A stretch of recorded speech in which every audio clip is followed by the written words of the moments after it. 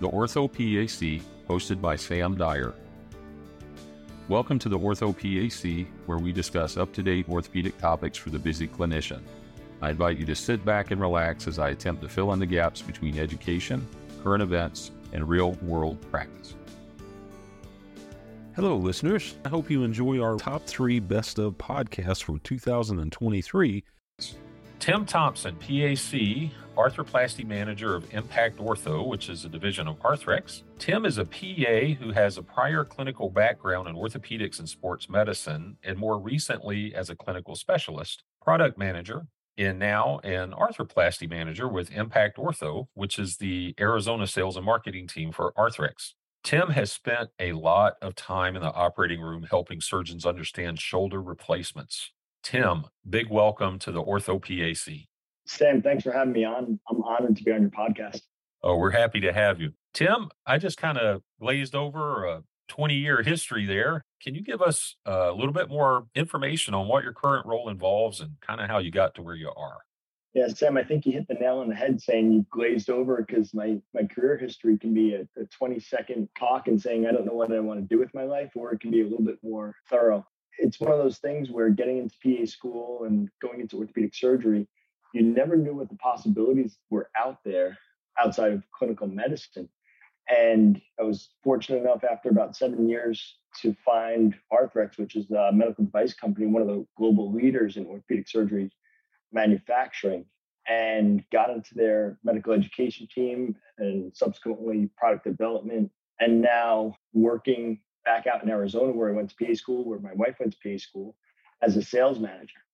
And that looks like sales, it looks like strategy, it looks like clinical education. So everything that I've done over the last 20 years has kind of come together in this current role. With arthroplasty, we're looking at 95% shoulders, not a lot of knees and hips.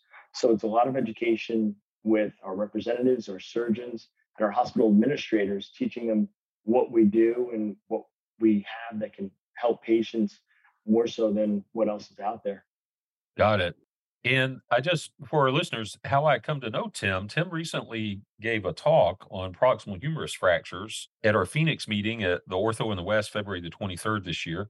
And he talked about proximal humerus fractures and different types of treatments and surgeries. Tim's first slide was a picture of a comminuted proximal humerus fracture, and he readily admitted, what do you do with this? He doesn't know the best treatment for that. And spent a good bit of time talking about how do you manage shoulder arthroplasty. There's not one right treatment for every person. There's a lot that goes into it. And he went over pros and cons of surgical repair in detail. There were several different fixes he talked about. Tim, I was hoping you might elaborate on some of that information that you passed on to our attendees there about the different types of treatments for proximal humerus fractures and, how can you kind of figure out what might the best option be? And I just wanted you did a great job of sharing your thoughts of that to our attendees there, and I was hoping you might share some of that with our listeners. Yeah, I started that talk off, Sam, saying I don't know, because over 20 years, we've gone from certain treatments that we thought were home runs that didn't work out very well, and things that didn't work out very well, we've come to revisit. So, it's a little bit of a moving target. In my experience, the first treatment option for anything we do is always do nothing, whether it's because that's what the patient wants or whether they're too sick to have surgery or whatever it may be. The first option is always do nothing. Yet there are consequences to that as well. Unfortunately, with proximal humerus fractures, there's no silver bullet, and it's definitely not cookbook. It's not like a meniscus where you say, oh, you have a meniscus tear, let's trim it out and you'll be good to go, or repair it. Proximal humerus fractures come in all different shapes, sizes, and all different patients with different comorbidities and different expectations that they get from Dr. Google searches. So every treatment we provide, these patients have a different expectation that they're going to be like they were before their fracture. Again, each therapy has its pros and cons. If you look at simple things like percutaneous pinning, it is a quick surgery.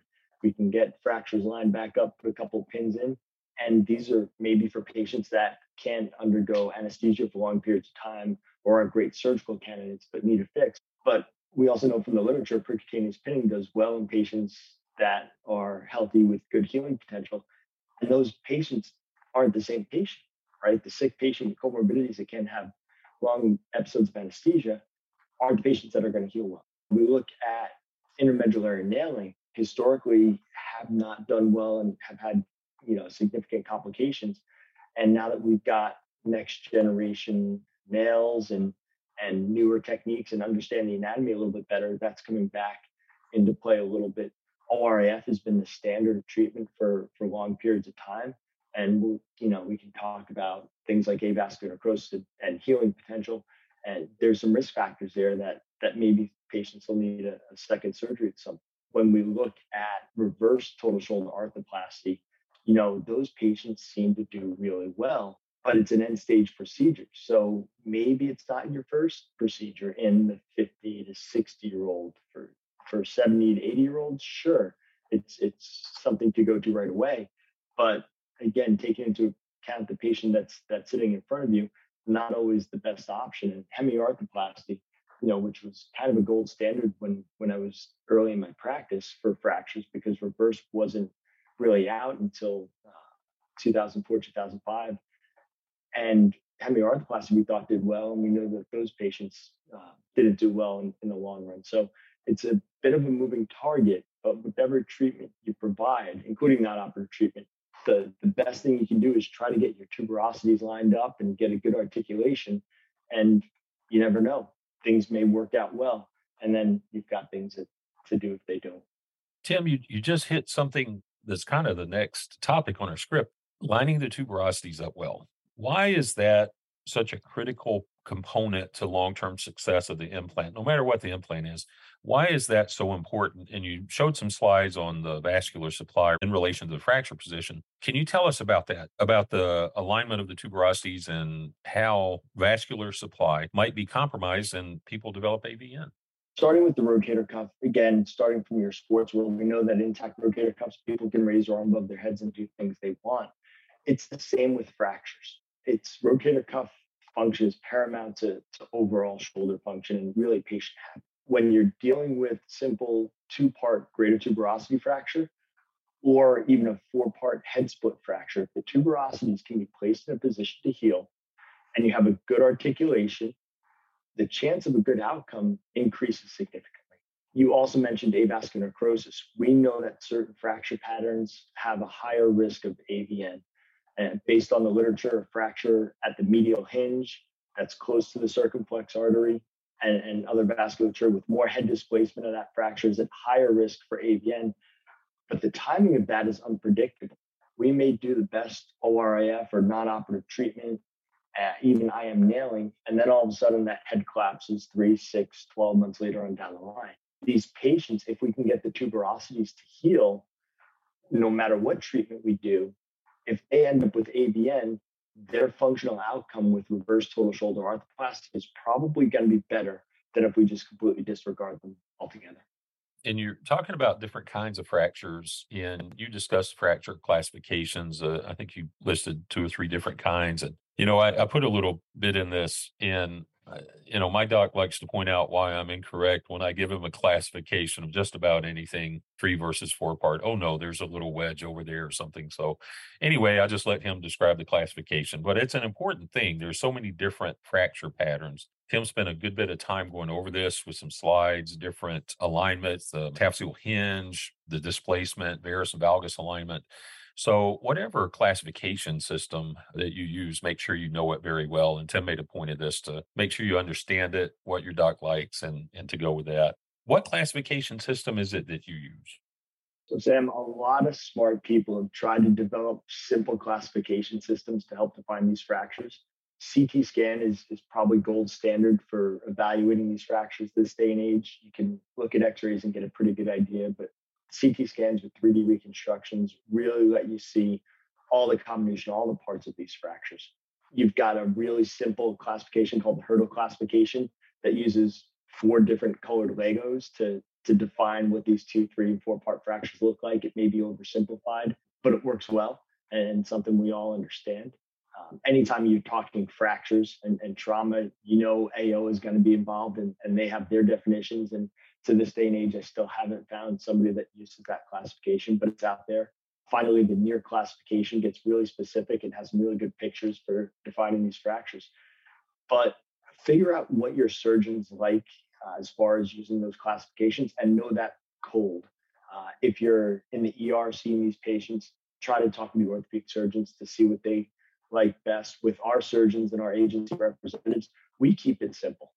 We define the number of parts and the names of the parts of the fracture, 2, 3, 4-part fractures, what tuberosities are fractured, or surgical neck or head, whatever it may be. We describe the displacement and the angulation of the fracture. So the displacement and the angulation, a lot of that's going to be due to the deforming forces, whether tuberosities are still intact in some places and not in others, or the pec major is a deforming force.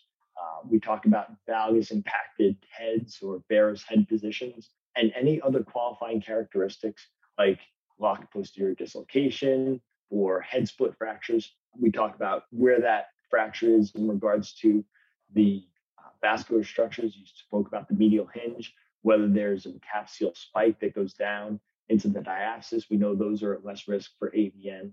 We talk about the displacement at that hinge being a risk factor for AVN. So the more you can do to give a really good description to your surgeons, that's going to help define what treatments are going to be appropriate. And again, I cannot express enough how important it is to document the neurovascular status of that entire upper extremity at the time of diagnosis of the fracture, as it will affect the treatment provided potentially, particularly the axillary nerve, as well as keep you out of the courtroom if there is a deficit post-treatment that may be attributed to surgical intervention. Hey, was that nerve working before we went in to operate? Yes, it was. Well, now it's not. So was that surgical misadventure or something done in the operating room that caused that? Or was that there present before the operation took place? That's super important. Tim, I think you hit on a couple of very important things there with the classification. If you're not sure about the classification, I mean, do the best you can with it, but describing something anatomically specific and with objective details is way important when you're describing something to a surgeon. For our younger colleagues, make sure you get that. And also documenting neurovascular status with a proximal fracture. Make sure you check the radial nerve, check the pulses. Doing serial checks, not a bad idea. And the axillary nerve, you don't want to get in front of a legal situation. Trust me, you don't want to do that. Tim, thank you for being with us today. Sam, thank you again. Thank you for listening to the Ortho PAC podcast. Please visit PAOS.org, where members can purchase virtual CME content. This is accessed by clicking on the CME tab on the title bar and following the Learning Center.